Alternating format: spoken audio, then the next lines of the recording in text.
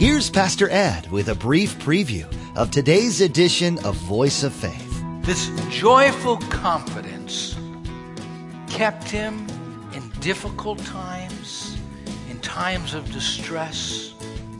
It really helped him at the crisis moments of life. I believe that we could follow Paul as he followed Christ, and we could be marked by a joyful confidence that will mark our lives, that will govern the atmosphere that surrounds us. The Apostle Paul had a tough life as he sought to follow Jesus with all his heart. In today's message, Pastor Ed points out that though Paul found hardship and misfortune as he spread the good news of Christ, he never seemed to lose his joy. He never let the situation turn his attitude and even continually remained hopeful despite outward appearances of hopelessness. Paul's joyful confidence, as Pastor Ed describes it, is an attitude that we as Christians can adopt and convey to the world no matter our circumstances. Now, here's Pastor Ed in the book of Philippians, chapter 1, verse 18, with part 1 of his message entitled, Joyful Confidence. There are life-changing events that forever make us different. I think of young couples when they get married. And you say to the couple, you may kiss your bride for your first time, and they become one. And they walk out of that church different. I think about going into the hospital and visiting a couple, and it's their first child, and they hold that child in their arms, and now they've become a mother and a father that forever changes their lives. The greatest change is when a person accepts Jesus Christ as personal Lord and Savior. Their life is forever changed from that moment on. If any man or any woman be in Christ, they become a new creation. And it was so for the Apostle Paul. I'd like you to turn in your Bibles to the book of Philippians, the first chapter, verse 18. The end part of verse 18. I'm reading from the New International Version, the NIV. Philippians chapter 1, verse 18. Yes, and I will continue to rejoice, for I know that through your prayers and the help given by the Spirit of Jesus Christ, what has happened to me will turn out for my deliverance.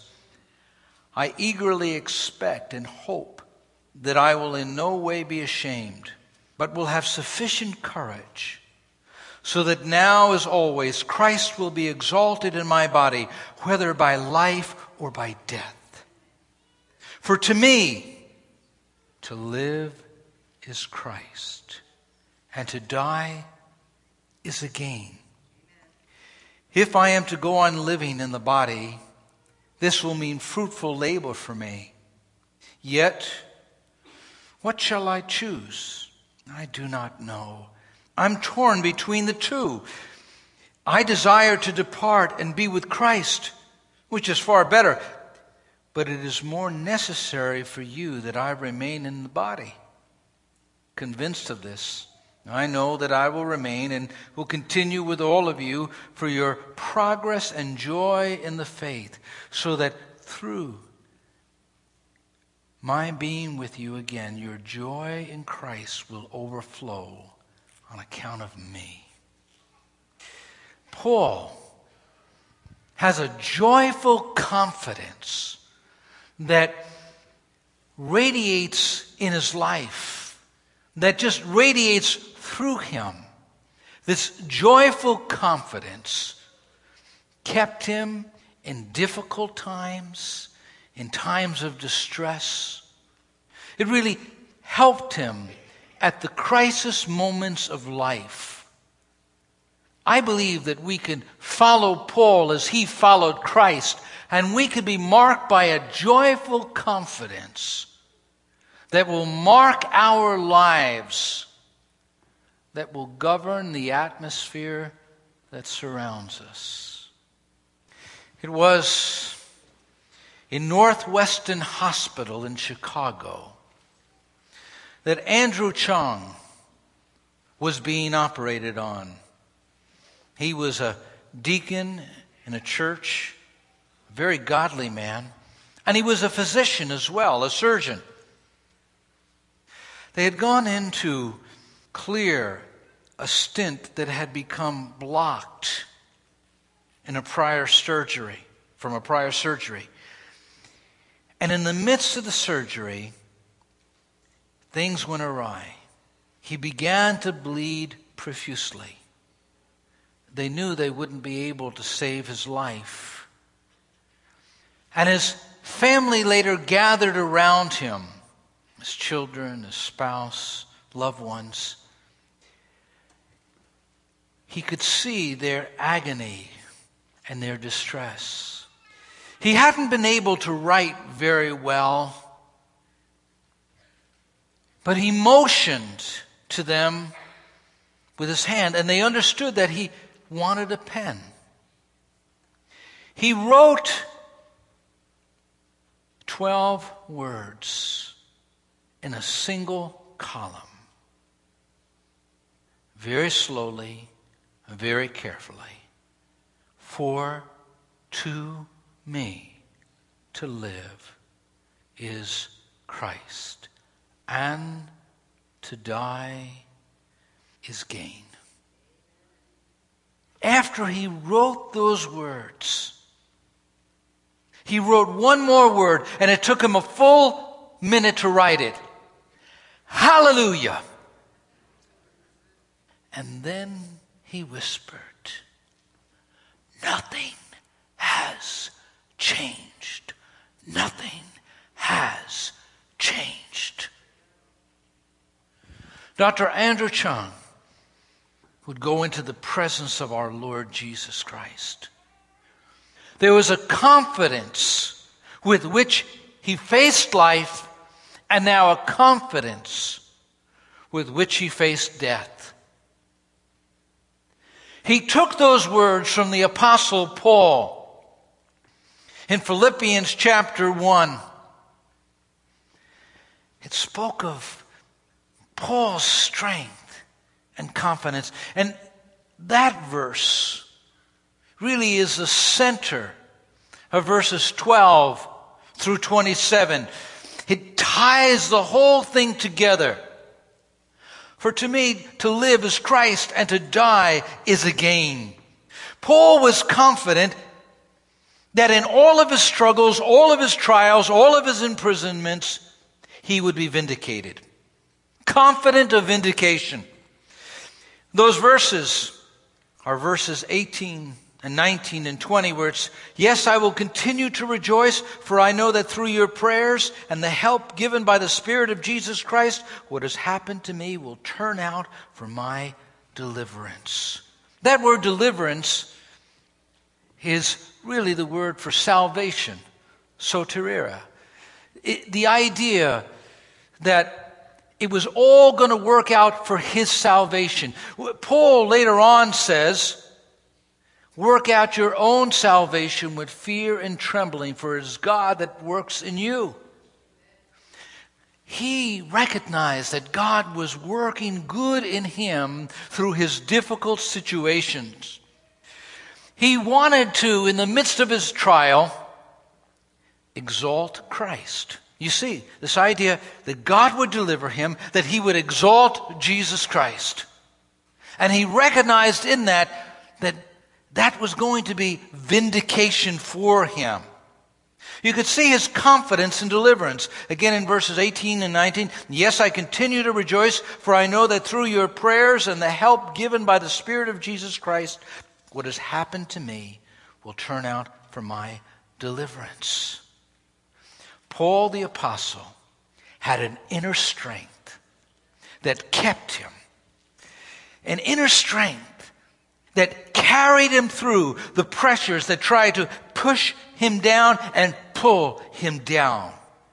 He saw God's delivering power in the midst of everything that he was going through, in the midst of every trial that he was facing. He saw it. He experienced it. And he attributed the prayers of God's people for his deliverance. If you look at the text, he says, through the prayers of God's people. He's recognizing that they're praying for him. Not only did he pray for himself, but he asked others to pray for him. There's power in corporate prayer. Paul the Apostle says in Romans 15:30, I appeal to you, brothers, by our Lord Jesus Christ and by the love of the Spirit, to strive together with me in your prayers to God in my behalf.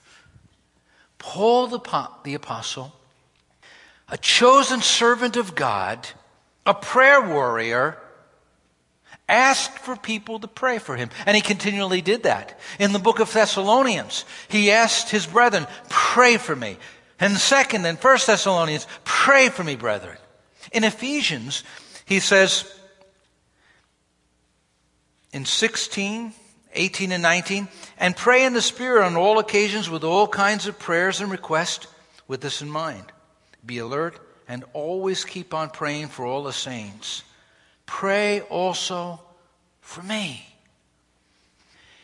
There's something about the prayers of God's people that get us through hard times. You know it, you've experienced, you felt it. When people have prayed for you and you've been going through a hard time, can't you just sense that? You just sense, somebody's praying for me. I know that there are intercessors right now. That's why in our church, every Sunday morning during both services, we have people gathered in my office lifting up the service in prayer. Because it's more than a lecture. It's more than some type of social meeting that we're involved in. It's a spiritual encounter with God. We want God to bless, God to work through everything said and everything done so that people have this encounter with Yahweh. So he says, through your prayers. But he also goes on to say, through the Holy Spirit. Now I like the King James in this portion, the supply of the Spirit. What Paul is saying is that the Holy Spirit supplies him with strength, with fresh infillings and fresh anointings. We need that. In Ephesians 5:18 it says, be filled with the Spirit. And the tense of the words mean keep on being filled. In the book of Acts, we're told that they were filled in chapter 2 and then in chapter 4 and again they were filled and refilled with the Holy Spirit. Last year's filling will not do for today. We need these continual infillings of the Spirit as we face the crises of life. In 1 John says, greater is he that's in you than he that's in the world. He's referring to the Holy Spirit. When the pressures of life close in and press down upon you, when the Spirit of God fills you, you're able and you're sustained. Paul would stand before Caesar's court and give a defense filled with the Spirit. Paul would experience beatings and abuse, but he was filled with the Spirit. And so he was able in the midst of all of those things to overcome, to rise up above. We need what Paul had and Paul experienced. God works deliverance, vindication for his people, salvation for his people through the prayers of the people of God and through the continual infillings of the Holy Spirit. But Paul went into this trial with this mindset to magnify the Lord. You see the text, confident that Christ will be exalted in verse 20. I eagerly expect and hope I will in no way be ashamed, but will have sufficient courage so that now as always Christ will be exalted in my body, whether by life or by death. That was central to Paul, that Christ would be exalted. In the midst of that, he wanted people to see his Savior. In his life, in his death, he was trying to point people to Jesus. That was important to him. Now, some translations use the word magnify. And I think of that telescope. When you look at some distant star or planet or solar system, and it brings it closer that you could see it. To some people, God is so distant and so far. But in your crisis, in your prison experience, in the battle that you go through, when you exalt Christ, when you magnify Christ, you bring him to them through your faith and trust. They see Christ in you as you trust the Lord through that trial. God is glorified in your life and people are drawn to Christ. That's what Paul the Apostle is saying. In the midst of everything that he's going through, his desire is to lift Jesus higher, to exalt the Lord. You've seen it, you've experienced. You get a glimpse of God by watching someone else in the midst of their trial and disappointment. They're going through hard times, but their faith, their trust, they're leaning on the Lord. You feel God's presence in their life and through their life. That's what was happening in Paul. The guards that were chained to Paul, the visitors that came to meet him, the people that observed him, they saw something different in him. That was the presence of Jesus. So he said, I'm going to be vindicated. That's what it meant. My deliverance, this idea that God would vindicate him. Remember Job and the comforters that came and began to speak, Job, there's some hidden sin, that's why you're suffering. Paul actually echoes Job's words. You could see it in the Septuagint. He's actually quoting Job in these verses, and he's saying, God's going to vindicate me. He will vindicate Paul through his life, but he will ultimately vindicate him in the day of judgment, where at times there were things that just didn't make sense to the people around. When they looked at Paul's life, they couldn't figure out why he went through this, why he went through that, why this happened to him. But in that last day, God himself will put all the pieces of the puzzle together. There will be a clear picture. And we'll understand it better by and by, as the song says. We'll understand it more clearly. And so Paul was confident that God was going to deliver him, that God would vindicate him. And it was going to happen as he prayed and others prayed for him, as he was filled and refilled with the Holy Spirit, as he took that trial and that trial came knocking on his door, and he says, how can I magnify Christ? How can I exalt Christ in the midst of what I'm suffering? Now, he was confident of his vindication, but he was also confident in life and death. In verse 21, perhaps one of the most well-known verses in the book of Philippians, for to me to live is Christ, and to die is a gain. For Paul, living was all about Jesus Christ. I mean, that's what life was to him. He would have liked the acronym WWJD.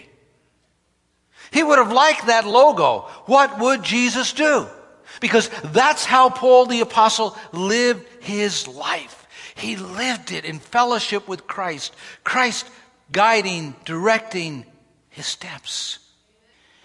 You know, religion, Christianity, is more than a set of doctrines, statements of faith.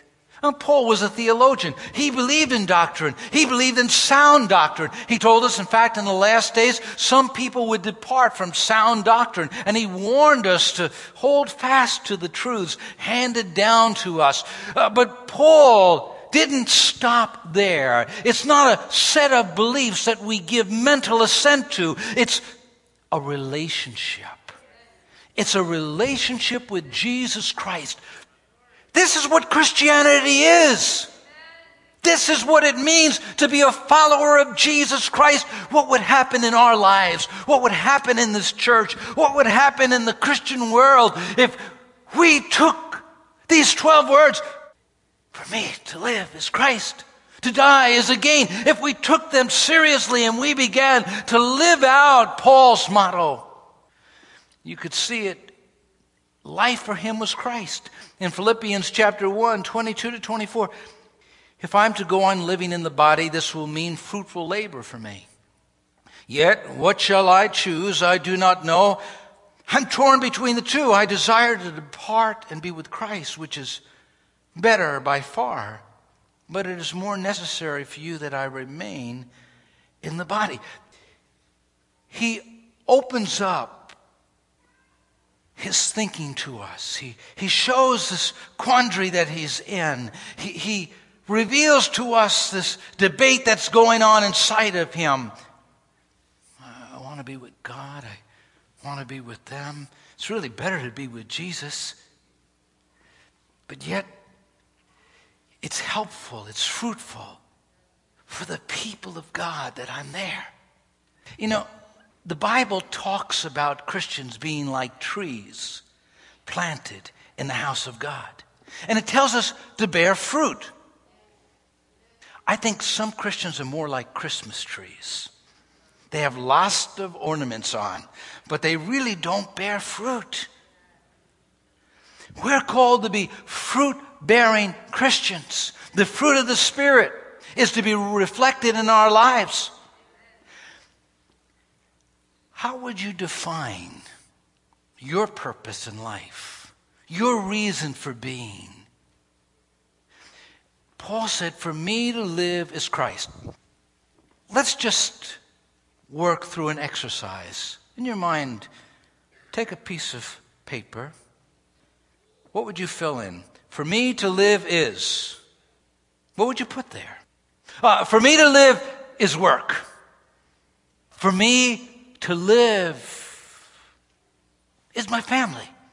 For me to live is accomplishments. I want to accomplish something. For me to live is to golf. Well, what does it mean for you to live? What's the purpose that your life revolves around? What are you anchored to? What drives you, directs you, determines what you do, what you don't do? For Paul, it was this: for me to live is Christ. It's Jesus. For some, to live is serving in the church. No. That's what makes it so hard for us when it comes time to go home to be with God. For me to live is Christ. See, for Paul the Apostle, living was about Jesus. Living was about fellowship with Him. His joy was his relationship to Jesus. And so when he thought about death, he thought, I'll see Him. I've lived for Him. I'll see Him. I've walked with Him. I'll go to Him. And so there was this joyful anticipation that someday he'd be with Christ. And that's what life was. Being confident of this very thing, that He who has begun a good work in you will complete it until the day of Jesus Christ. This is a wonderful truth taken from the book of Philippians, chapter 1, verse 6. And as trying times enter into your life, it's important to continually keep this at the forefront of your thoughts. Each day here on Voice of Faith, Pastor Ed will be teaching verse by verse through Paul's letter to the church in Philippi. Thanks for joining us today. You've been listening to Voice of Faith, the radio ministry of Dr. Edward Jones of Faith Assembly in Poughkeepsie, New York. Now, we want to encourage you to log on to voiceoffaithradio.com and spend some time getting to know us. To stay current with what's being broadcasted here on Voice of Faith, subscribe to our Twitter feed at VOF Radio 1. Again, to follow the Voice of Faith Twitter feed or to access the archive of messages, log on to voiceoffaithradio.com. Or if you'd like, you can always give us a call. Our phone number is 845-462-8710. 5955. That's 845-462-5955. Well, that's all the time we have for today. We invite you to join us again for the next edition of Voice of Faith. On behalf of Pastor Ed, Faith Assembly, and the entire production team, we want to say thank you for joining us, and come back next time for another edition of Voice of Faith.